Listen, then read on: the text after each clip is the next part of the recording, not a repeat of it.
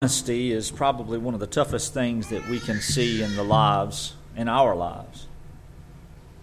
We lie a lot. Not necessarily deceptively, but we lie to ourselves. We lie to others, generally. How you doing? I'm great. I'm well.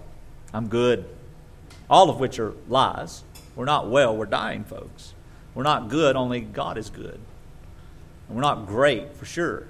I've never met a person that said they were great who wasn't trying to sell me something. Yeah. Well, brothers and sisters, I'm not great this morning. I'm not well and I'm not good. My body is hurting. My mind is hurting. My leg hurts. My foot hurts. My ankles hurt. And now I've got this arthritis situation in my hand. I can barely grab a cup. My spirit is burdened. My mind is not clear. And Lord knows what else is wrong with me. But God's word is true. And if He requires His vessels of mercy to be perfect, then in order for His word to be expounded, then it'll be silent.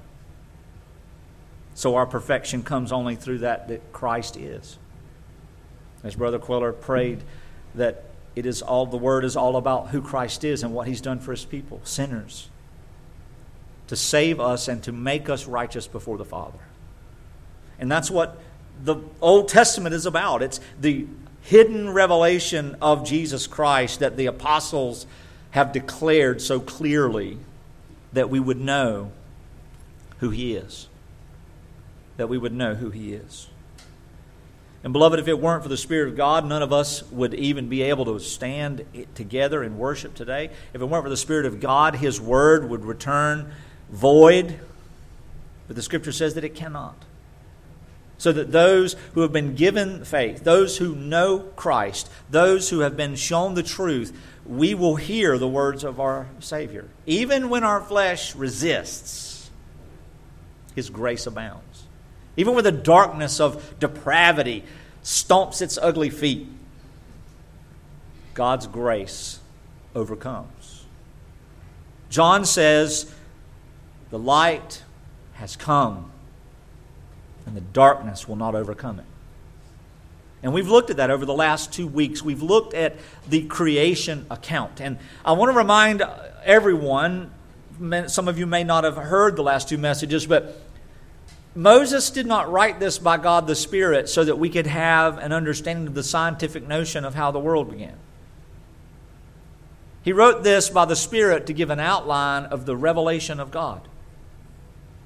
Now, if God in His infinite wisdom allows us to see things effectually in the cosmos, allows us to see things that only the people of antiquity just carried along in superstitions, and to learn things, that's great, but it's still not the point of Scripture. Because all the wisdom of man and all the knowledge of God, compared to the knowledge of God, is nothing. All the strength of man compared to the weakness of God is nothing, as Paul would say in 1 Corinthians. So that we rest fully in the revelation of God through the Scripture. We rest fully in the power of God revealed through the Scripture. We rest completely in the person of God, who is Jesus Christ, the Son of God. And we do not rest on our own understanding. We do not rest in history. We do not rest in traditions. We do not rest in religion. We do not rest in sacraments. We do not rest in polity or anything else. We rest in the Scripture. We rest in the Scripture. Now, everybody who is wrong about everything usually yields to Scripture in their own words. Well, the Bible says this. But, beloved, the Bible doesn't change its message. And we can all be wrong, but we cannot all be right if we're different. And there are more wrong people in the world than there will ever be right. You need to understand that.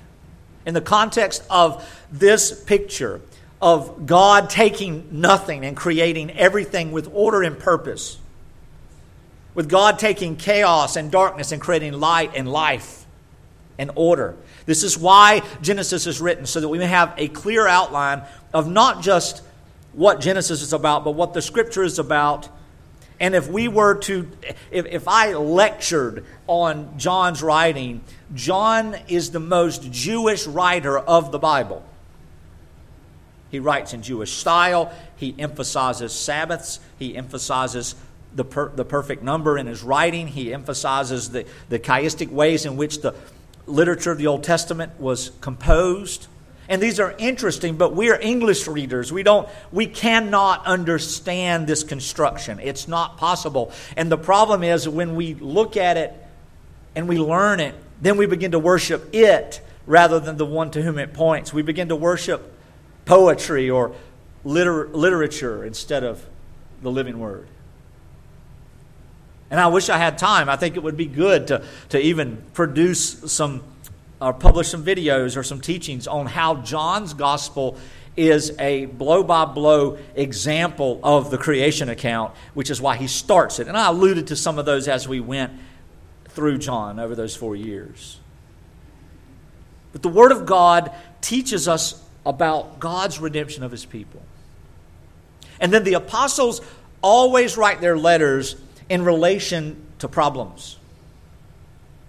It wasn't just a get-well card. The New Testament wasn't written in a way that just checking on you. No. What's published in the canon of Scripture is the responses and the reactions and the wisdom and the oversight of the joy of God's people in the midst of great problems, in the midst of great chaos, in the midst of great disorder. And the apostles, under the power and the guidance of God the Holy Spirit, gave wisdom that is from Christ Himself. So it is Christ speaking, not Paul speaking, Christ speaking. Not John speaking. Christ. If it's written in this Bible, it is Christ speaking. God is speaking. So that in this chaos, we can be reminded of the fact that God from nothing created His people to give Him glory, to reveal who He is. And in so doing, He gave the instruction of the New Testament so His people can live in a symbolic way, and a joyful way, and an intimate way in a place of order. Disorder amongst anyone who names the name of Christ is demonic. Let me say that again. Disorder in the lives of anyone who names the name of Christ is demonic. We do not allow disorder, disorderly conduct, disorderly language, unbiblical expressions, personal ideologies. We correct those. The word correct, discipline, is equivocal to love, and specifically to God's love. You see, Hebrews 4 says God only disciplines those He loves. So as I pray for myself, as I pray for others, as I beat my head against the table, as I feel like I just want to jump off a short bridge, sprain my other ankle, I realize that it's all about what Christ is, who Christ is. And as His people, we do well to quit praying for God to take away our pain, and we do well to thank Him for it. Because spending life trying to clean up that which God has ordained is a fool's errand. And until we thank Him, we haven't been given wisdom. And we'll talk about that more on Wednesday. In the beginning, God created the heavens and the earth. The earth was formless and nothing. And darkness was over the face of the abyss. And the Spirit of Elohim was with the nothing. There's your translation you should hold to. The poetry in our English versions. In the beginning, God created the heavens, the sky, and the dirt, the heavens and the earth. The earth was without form and void, and the darkness was over the face of the deep, and the Spirit of God was hovering over the face of the deep. And God said, "Let there be light," and there was light, and God saw the light was good. And God separated the light from the darkness, and God called the light day, and the darkness He called night. And there was evening, and then there was morning on the first day. Now keep this in mind. In every day of the 6 days, we see evening is the beginning of the day. There is darkness, and the morning comes. There is nothing, and then God creates something. There is chaos, and there is order. There is blindness, and there is the beholding of all His glory. It's on purpose, beloved. And this is not new to you. We've read John together for years, and you know what John 1 and John 3 reveal.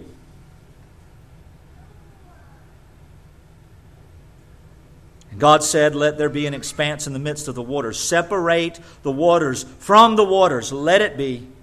And then God made the expanse and separated the waters that were under the expanse from the waters that were above the expanse.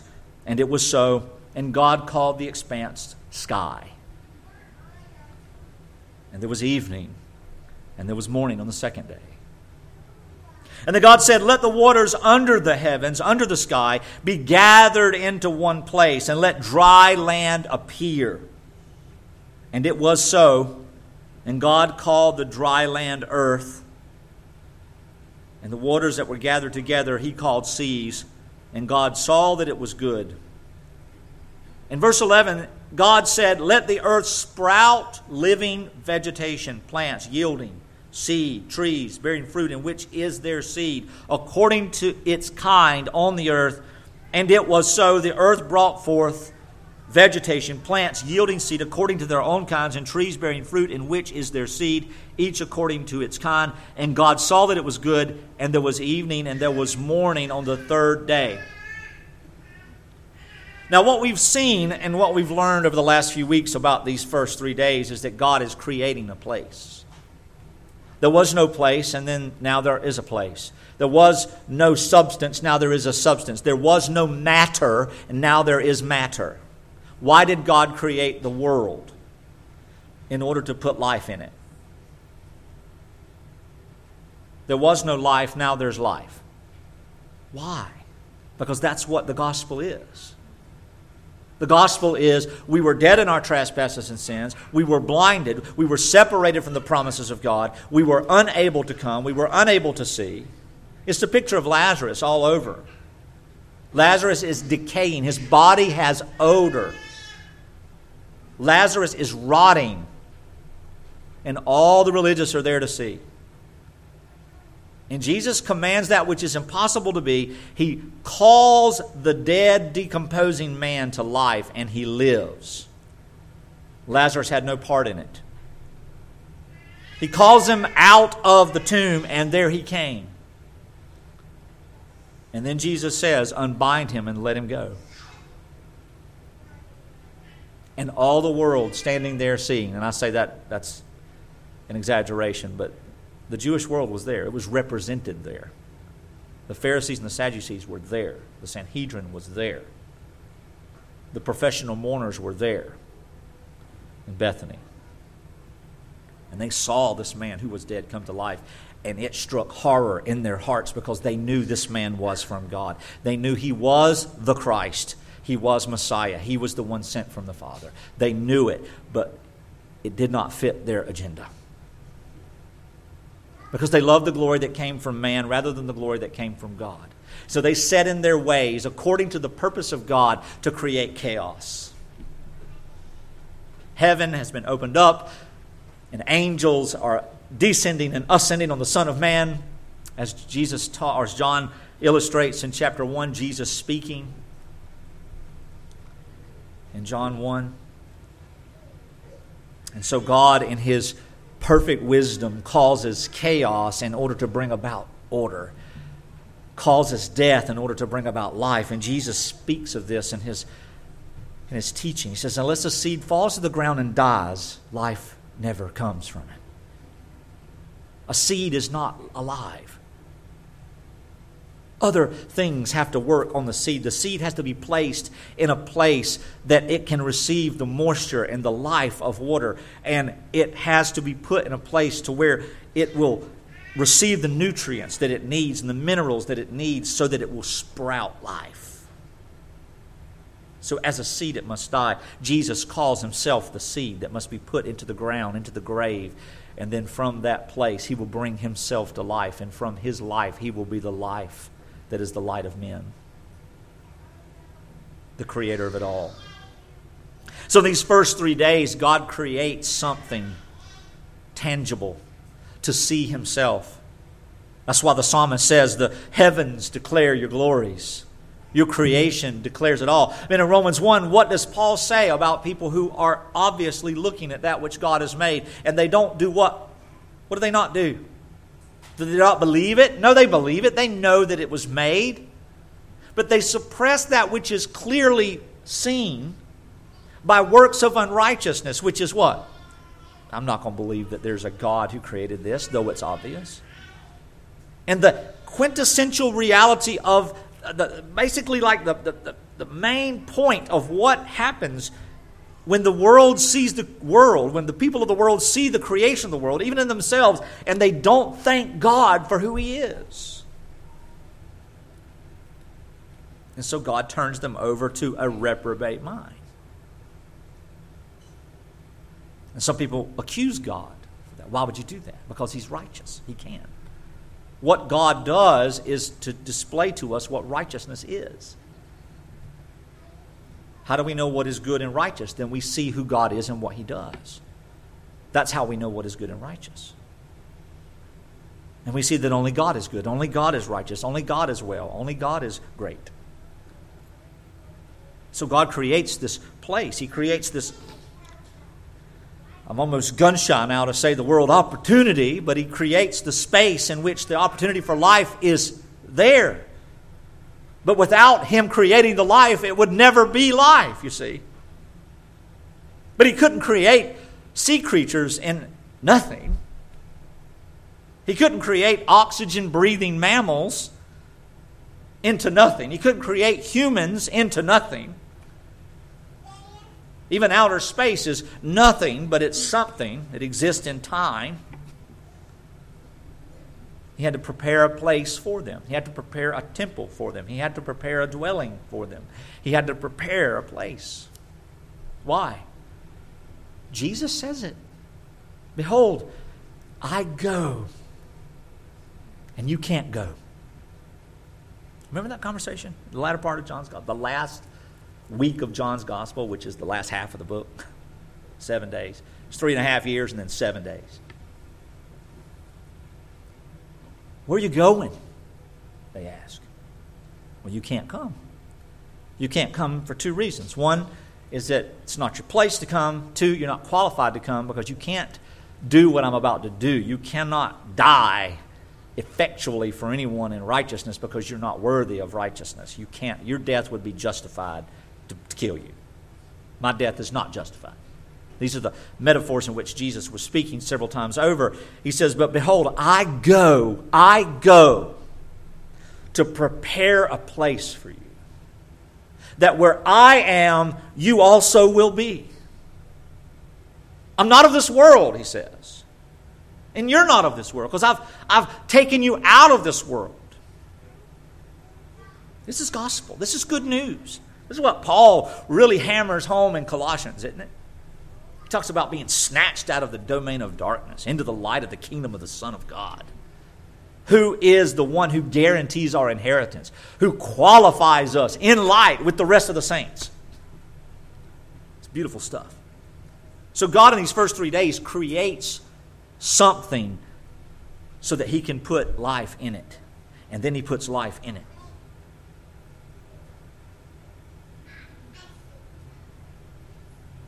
God said, verse 14, let the lights in the expanse of the heavens separate the day from the night, and let them be for signs and for seasons and for days and for years, and let them be lights in the expanse of the heavens to give light upon the earth. And it was so. Verse 16 is an important theme in the Bible. And God made the 2 great lights, the greater light to rule the day and the lesser light to rule the night and the stars. And this picture is to show us that the darkness of chaos and death will not overcome the light of God's power. And this is review. I talked about it the first week. And God set them in the expanse to give light over the earth, to rule over the day and to rule over the night, and to separate the light from the darkness. And God saw that it was good, and it was evening, and it was morning on the fourth day. And then God, on the fifth day and the sixth day, creates every living creature in the sea, in the sky, on the ground, and man, humanity. He creates Adam, and then out of Adam creates Eve. That's the narrative that we see in the special revelation and the special example going into Genesis 2. So we've had all this, and we've culminated up to this last day. And I'm going to talk about resting today. So in other words, I'm going to talk about the gospel, and I'm going to talk about saving faith, and I'm going to talk about the divine work of God who gives His people this resting beyond comprehension, beyond academics, beyond historical theology. Saving faith is not found in the pages of history. Saving faith is found in the finished work of Jesus Christ. Saving faith is found by the Spirit of God causing you to be born again. And in that new birth, you sit down and you stop trying. And people are experts at playing the advocate for a high level of humanistic ideologies in regards to saving faith. What's that mean? People are really, really smart at trying to convince everybody else they're lost when they truly do rest in the finished work of Christ. And that's not okay. The gospel, according to Genesis, shows you it's a finished work. And that's where we're at. God created man in His own image. Look at verse 26. And God said, "Let us make man in our own image, after our likeness, and let them have dominion." So we've got the cosmos that has dominion over light and darkness. Like God, because He created it, He has dominion over that. The darkness will not overcome the light. He will save His people. And our flesh and our depravity and our will not overcome His salvation. He will save His people. They will come to know He has saved them. They will come to know it. See, being saved is not what you do. Being saved is not believing. Being saved is Christ's death. This is the only message of Scripture that matters, because it's the meta-narrative. It's the overall point of Scripture. Let us make man in our image, after our likeness. So let them have dominion over the fish of the sea, the birds of the heavens. So here we've got the sea, the waters down below, and the waters above, and the living creatures that are there. As God has separated them and rules over them, now man has been separated to rule over them. And over the livestock, and over all the earth, and over every creeping thing that creeps on the earth. This is the image of God, or what we would call in historical circles, the Imago Dei. The image of God. That the picture of God's sovereign rule over these things is illustrated in man and woman. Now, we're not going to talk about this today, but it's going to be in the next few weeks. I've got a series of these that I want to teach. But do you know what the actual word, "let us make man in our image"? Let man be an idol of us. That's what it means. The word there for image is the word idol. What is an idol? A teeny, teeny little replica that looks like something real. And in Romans 1, what happens? Humanity, instead of thanking God for who He is and His reflective glory in the image of creation, they worship the creation in itself. They worship man. They worship man's wisdom and man's ways. That's what unbelievers do. And beloved, before God showed us the truth, we did it too. Some of us, even in the name of Christianity, in the name of some false iteration of gospel that came from the culture. Let's not hold on to those things as though they're precious. They're wicked. Let them go. It's okay. It's okay to let go of dead things. It's okay to throw the idols in the trash. It doesn't matter if it was great-grandpa's or not. They're not that special. But men are not God. Humanity is not God. Humanity is a creation of God, and it depicts His image in the fact that God established order and rule and showed Himself in that order. But that was quickly corrupted. I say the very same day. The very next day. The very moment. I think they were given instruction. I think Eve was here, and then they fell. I don't think the enemy wasted any time. Now, where do I get that? I'm just saying. Adam and Eve didn't set up camp for a couple of months, and then things went bad. God purposed it the way it happened, and there it is. We don't need to speculate how long it was. The Scripture says, and then. It's not about time, though we could get into that. Feast and festivals show us about time. But if we remember the fall of Lucifer, Lucifer likewise, in some way, we don't know because the Bible doesn't give us that knowledge, was created reflecting God, as an image bearer of God in some way. Specifically, the fact that he was magnificent. So maybe there was magnificence. Like the heavens declare your glory. The magnificence of all that's been made. Wow, this is a tiny little microscopic, teensy little picture that a 5-year-old draws in comparison to the beauty of the majesty of the complete glory of Christ. So it doesn't compare. It doesn't compare. That which takes our breath away in this world is really not going to affect us at all when we see the fullness of Christ. We're not going to say, oh, Jesus, would you make something over there so I can see? No, because that's a reflection of Him. Reflection of His divine power. So here, like Lucifer, he saw this God-orchestrated workmanship in himself, right? And in his heart he thought, I should stand up there and bask in the glory of who God is. And God threw him out of heaven because you don't rob God of what belongs to Him. God is not in the business of sharing His glory, because if He did, He would not be God. And He would have no glory to share. And then likewise, in like manner, men, as we'll see in chapter 3, fell into sin and rebellion because they did not believe the glory of God. They did not believe the promises of God. They did not hear and understand the decree of God that says, when you eat of this, you will die. It wasn't a condition. It was a direct statement. Then God said, let there be, and then God created. God said, when you eat of this, then God purposed and caused. And that's going to rock some of our boats. The law has always killed everyone who has ever sat under it.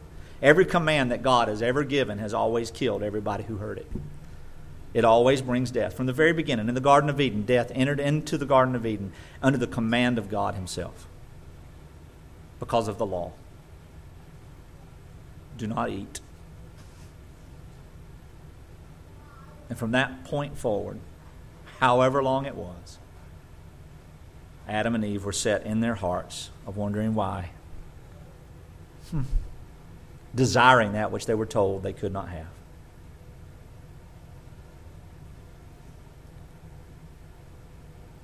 So God created man in His own image. In the image of God, He created him, male and female. He created them. And He blessed them, and He gave them dominion. Now let's go to chapter 2. I just wanted all that fresh in our hearts today. Thus the heavens and the earth, the sky and the land, the creation were finished. All the host of them. The whole cosmos is finished. And on the seventh day, God finished His work that He had done. And He rested on the seventh day from all His work that He had done. So God blessed the seventh day and set it apart in sanctity. Because on it God rested from all His work that He had done in creation. That's it. It's a recapitulation. What does that mean? It's a restatement of everything that's just been done in the first chapter. Just like the very first line, God created the world, and it's saying God finished it all. It's just a bookend It's an easy literary device for those of us who read literature. For those of you who don't, you don't have to worry about that. I'm just telling you what it means. It's not hidden message. There's no hidden message here. It's very simple. Faith of a child. God created it all. Okay, that settles it. They believe you. They don't worry about it. They don't worry about, but then we get to a certain age and we start to worry about it.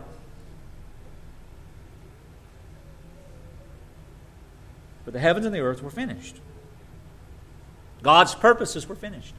God's creation was finished. It's finished. God's not creating anything else. Well, how in the world is the world still here? Because it is perpetually by His sovereign providence effectually what? What? Being maintained by the Word of Christ. He's created it and it is expanding. And life is what? Replicating. Why? Because that's what God does. And it is finished. Jesus, in then the gospel, does not have to die over and over and over again for every generation of people. God the Son does not have to die in the Eucharist of the cults. We don't have to have sacramental things that are mysterious. The purpose of the Lord's table is for us to together taste and experience the unity of the good news taught by the Word of God concerning Jesus Christ. That we are together in God's creation and redemption. We are together as one body. You know that redemption is a collective whole. It is not a eeny, meeny, miny, mo, or this one, this one, this one. It is a collective whole. All the elect are redeemed at once. All the elect are purchased at once. Otherwise, the blood of Jesus is still being held, and there is some sense in which the philosophy of this perpetual crucifixion and the body and the blood of Jesus appearing in the context of the sacraments makes sense. But Paul forbids it. Moses forbids it. Jesus forbids it. He says it's a finished work. This is the point of life. It's a new covenant. It's a promise that was existing before the world began. All these other things are temporary shadows of everything that God intended to do with it. Everything that God has done, everything. Believe it or not, beloved, everything. The temperature in this room has everything to do with what God is bringing about for His purposes. Some of us say, well, it's too cold and we're complaining and we need to not complain, be frustrated. Some of us say it's too hot and we need to stop complaining. We complain about everything. We don't thank God for everything. We don't praise God for everything. We're liars. Remember, I started out with that. We're liars. I'm just so thankful. You are not thankful. We are not thankful. Because in that same breath, well, I ain't trying to be ugly. You know how that, somebody says that, I'm not trying to be ugly, but that butt is huge. It knocks you right down the stairs. But, well, I am so thankful. I just wish. Christ is finished. God is finished. The work of creation is finished. So is the work of redemption.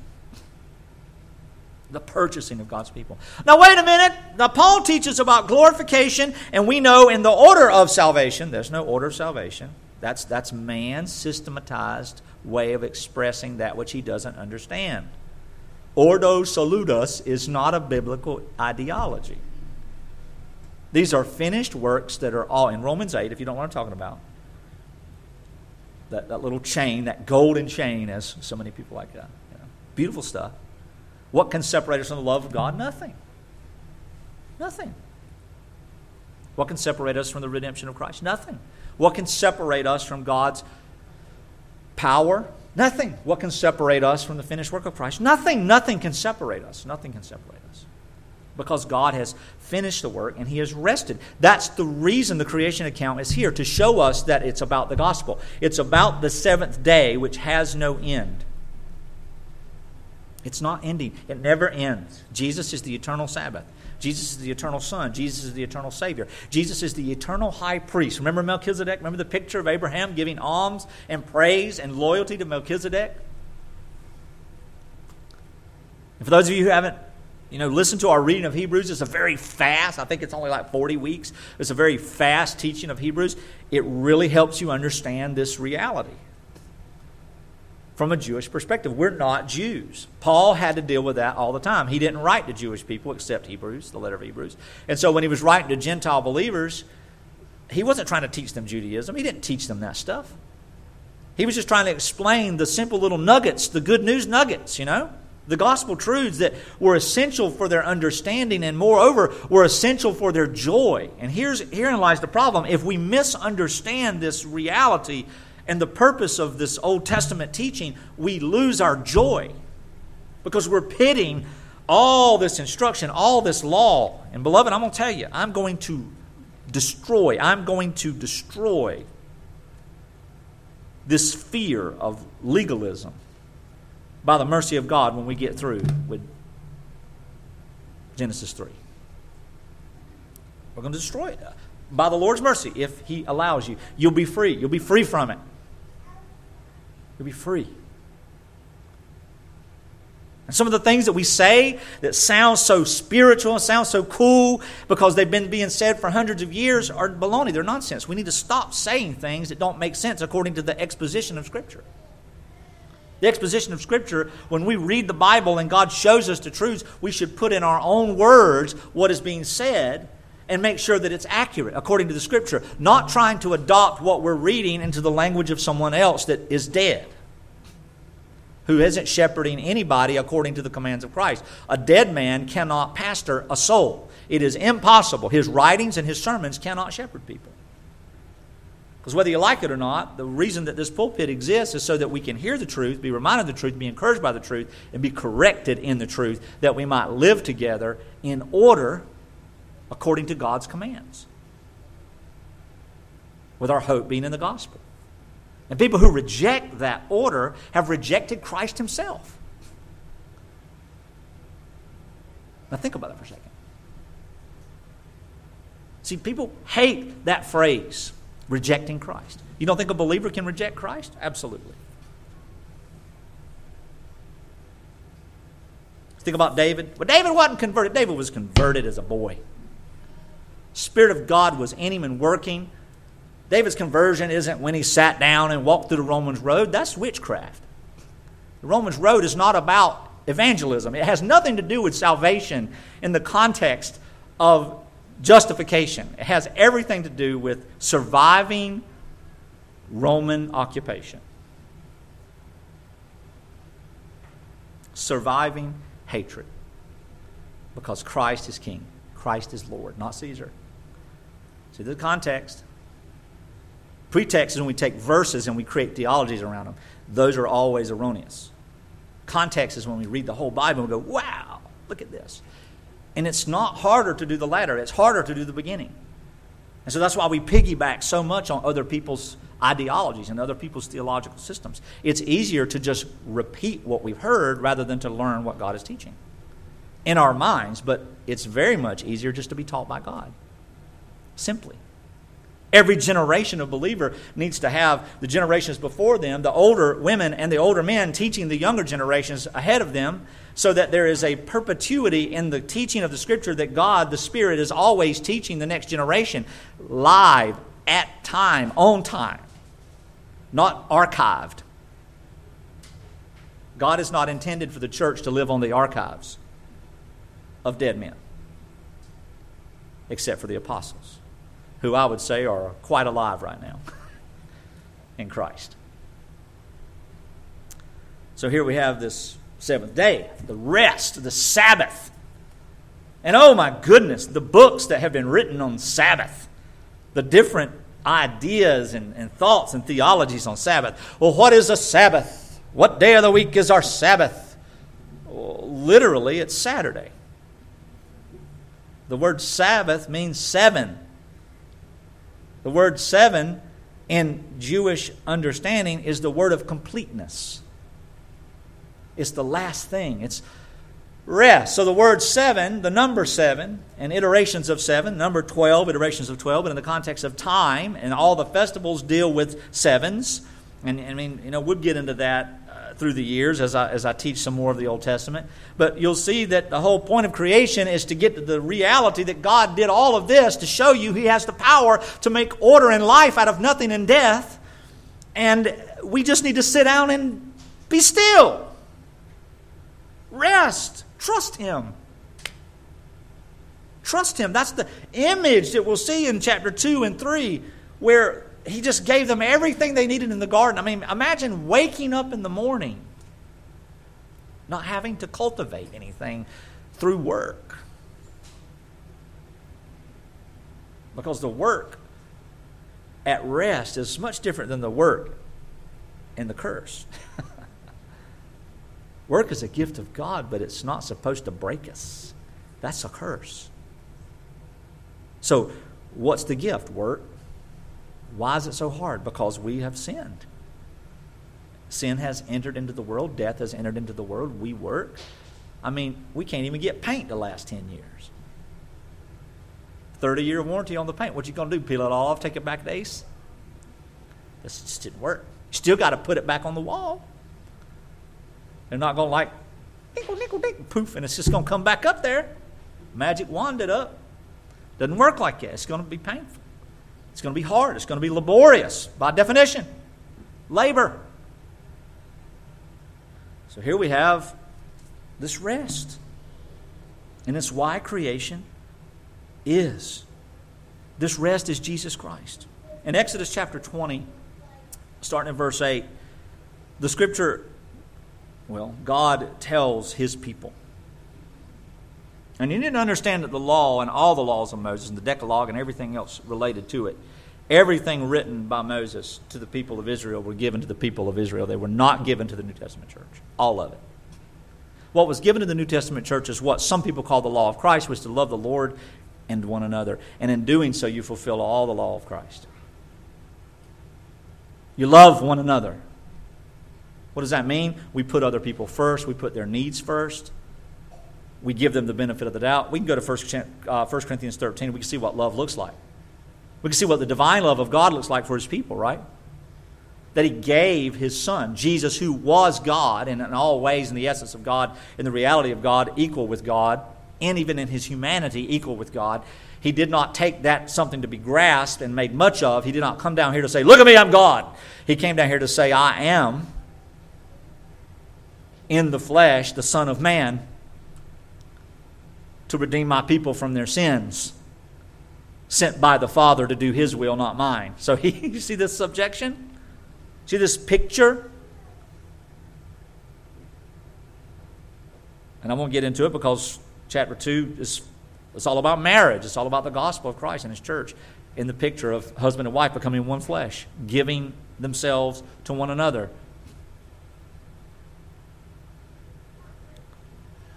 And so we see all these pictures, we see all this truth, and we know that the Scripture teaches that what God has given to Israel was just to show them His glory, to show them the perfection of the one who was to come.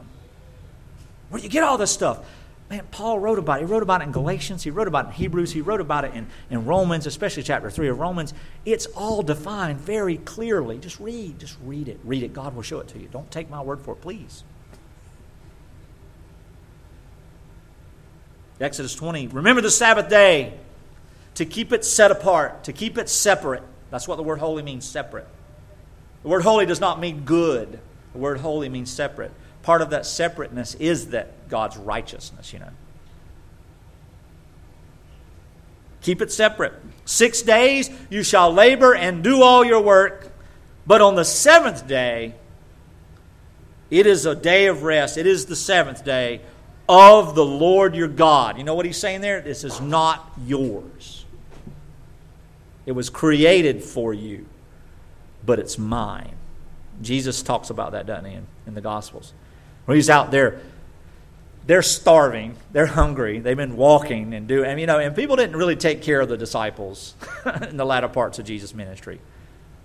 They were so upset with what was happening with coming out of the mouth of Jesus that people sort of showed up to watch this stuff burn, not necessarily learn. People love a good nasty fire, especially when people are trapped inside. Oh my goodness, are they going to get out rubbernecking? I've been to a house fire before, not a house fire, I've been to a vehicle fire before and watched somebody perish in it. 30 minutes later, they're eating sandwiches. The firefighters. I'm going, another day at work. There were 100 people watching that. I mean, it bothers me still. That was 27 years ago.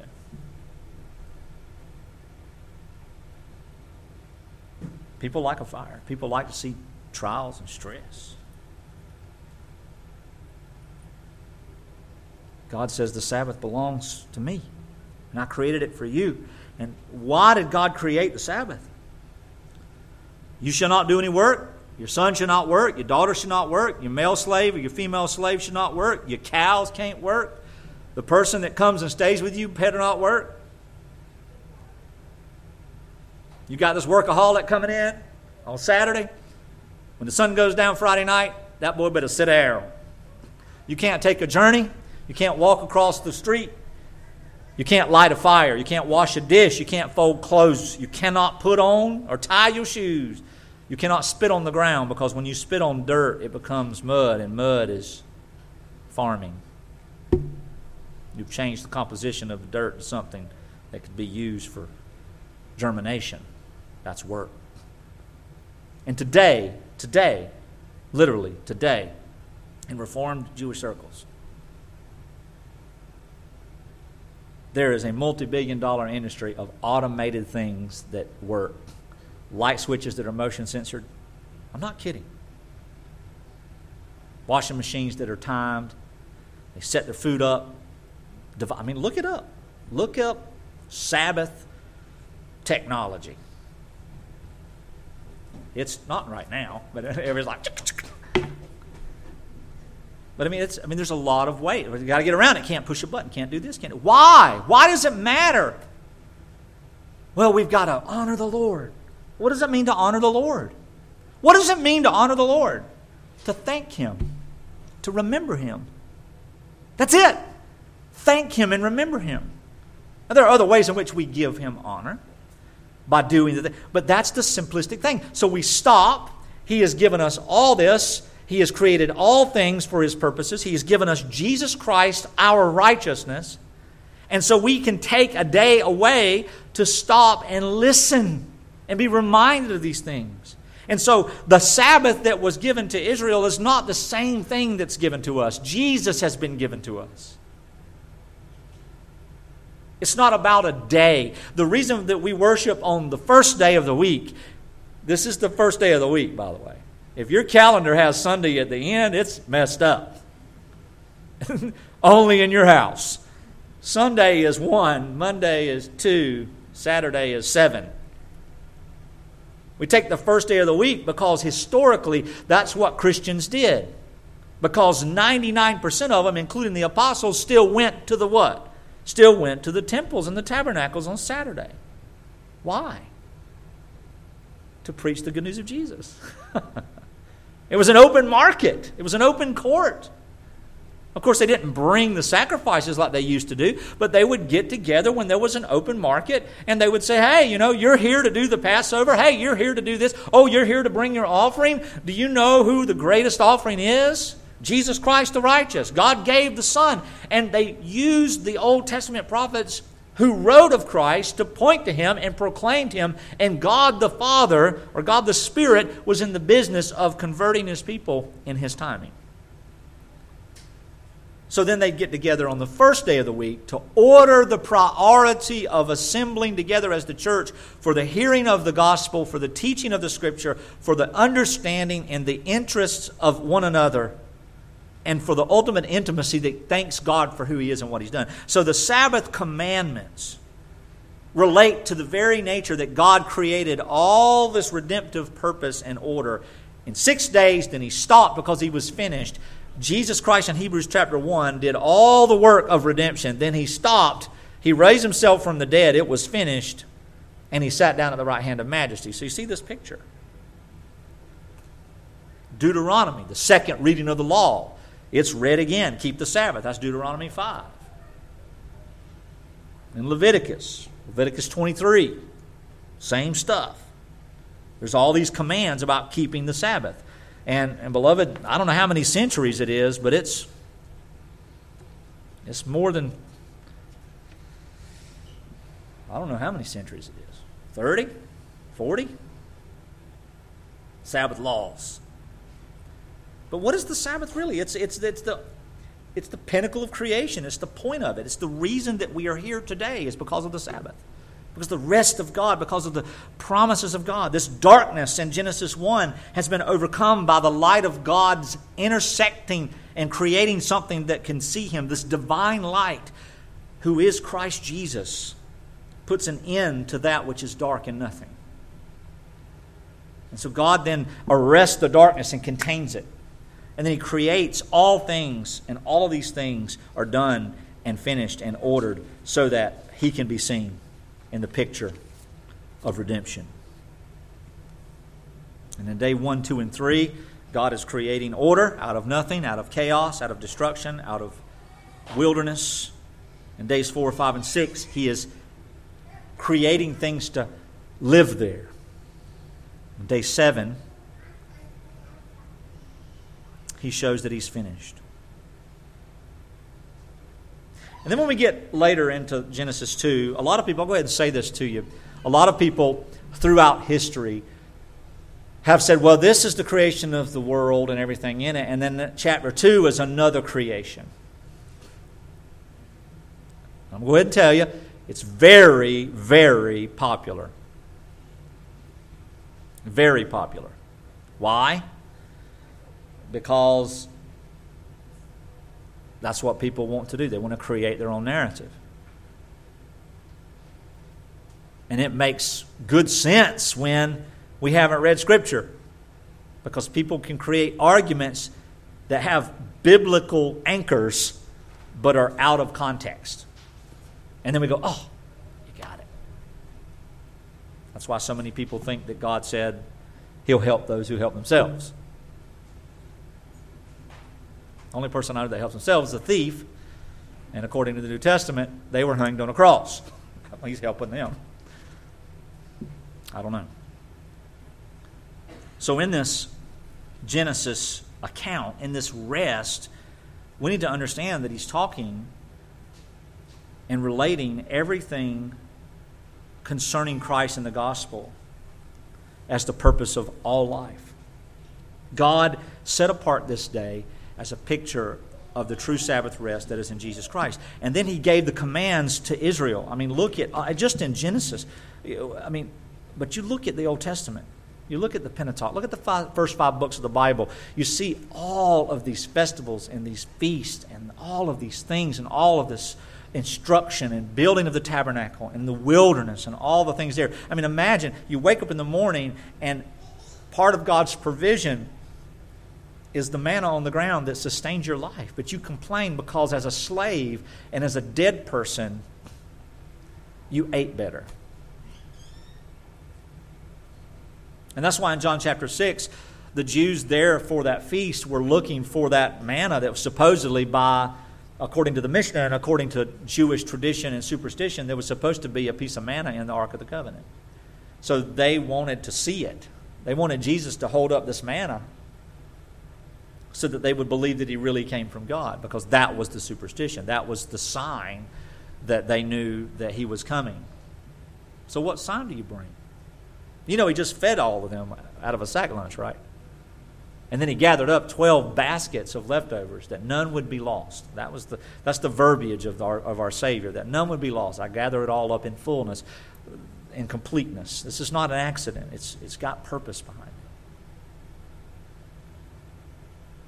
And so as we begin to see then the unfolding of the generations of the heavens and the earth as they were created the day the Lord made the heavens and the earth, when God created man and woman, the Scripture, the Spirit of God wanted to expressly detail that for a lot of reasons.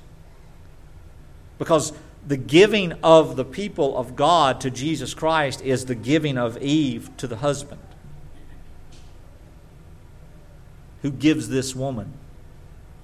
It's not misogyny, it's glory. It's just a picture.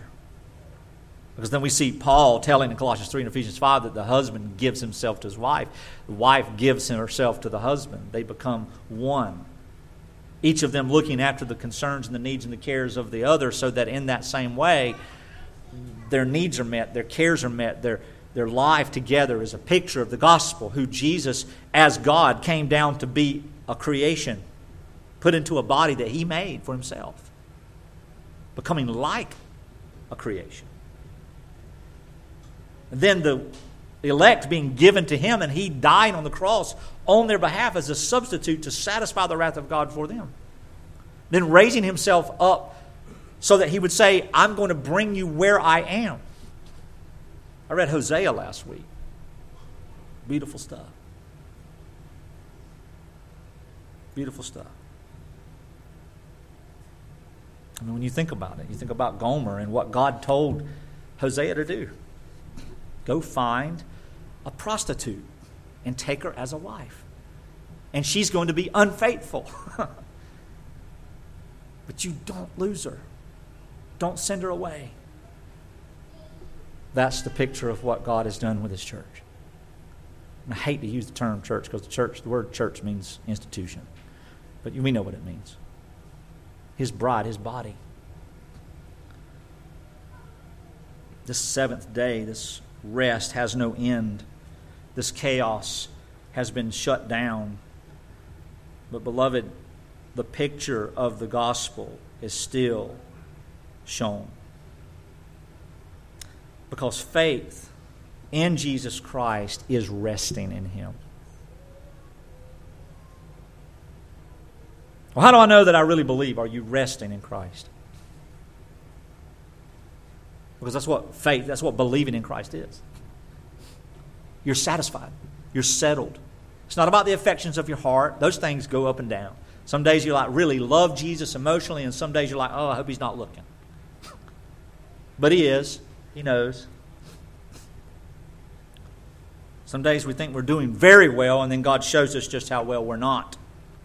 So that we are reminded that it is only by His grace that we are saved. And so faith truly does understand that God is the creator of salvation, that God is sovereign in salvation, because that's the point of creation, that He's sovereign in creation. He's sovereign in creating life out of nothing and creating a place and a purpose and order so that life may live. This is the point. So that faith given to us by God, being taught by the Spirit of God, literally sits still and knows that He is who He says He is. And beloved, we learn. Our children learn new things. We learn new things and new ideas and new understanding. I don't necessarily want to say new ideas, but you know what I mean. We come to the knowledge of what the Bible teaches. I mean, how many of us have really studied 2 Samuel in the last year? It's good stuff. It's gospel, gospel, gospel, gospel, gospel, gospel. Gospel pictures. You know David and Goliath, right? It's not about overcoming our obstacles. It's about Christ. I mean, it's so Christocentric, it's so much Christ in the Old Testament that it's very easy to go, well, this isn't even true at all. These are just made up stories so it'll fit the gospel narrative. The beauty of that is that it can't be so because it wasn't written at the same time. These are historical things written in a way in which they illustrate Jesus, the Christ, the Messiah. Don't ever forget that the word Christ and Messiah are the same word. One's a transliteration from another. They're both transliterations from Messiah is English transliteration from Mashiach, which is Hebrew. And Christ is a transliteration of the Christos, which is Greek. Christos. Just transliterated words. They mean the same thing. So in this disorder, God has become the Savior. He has become the Creator. He has become the one who has given life. He has become the one who has given His light. And He has given it to His creation. And He's promised it, as we'll see in chapter 3, to His elect people through the Son, Jesus Christ.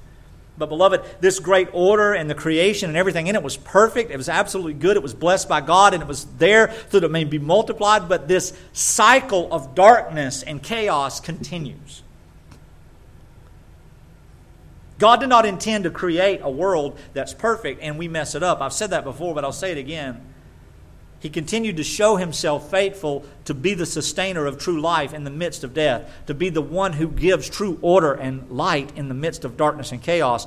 And in the garden, which all was perfect, He created it was good. There was evening and there was morning, the 8th day. Think about it. And so this special creation of man and woman and this understanding of it, Genesis 3, chaos just starts back up. Chaos just stirs its ugly head. The serpent enters into the garden, and we know the rest. God curses His creation. Then God promises that out of this curse, out of this darkness, out of this chaos, out of this death, He will be the life bringer through the seed of the woman who will crush the work of the devil, the head of the serpent, and so on and so forth. So what are we waiting for? What are we waiting for? What is glorification really all about? I never even finished that little phrase because I got on this contextual higher criticism garb. It's about resting forever without ever seeing chaos again. There'll be no more disorder and chaos in our minds. There'll be no more chaos and disorder in our lives. There'll be no more chaos and disorder in our joints, our eyes, our bodies, our pocketbooks, our children, our household, our paint. There'll be no more chaos and disorder with relationships. There'll be no more chaos and disorder at all, because God will show and His promise will be fulfilled that as He has created the world from nothing and out of order, made order out of disorder, because He has created a people even in their disorder and destruction, He will save them. He has done so in Christ, and Christ then overcame the darkness because He is in His righteousness able to take His life up and put it down. He was raised to life, and there is a promise that one day we will be like Him, and we will be with Him.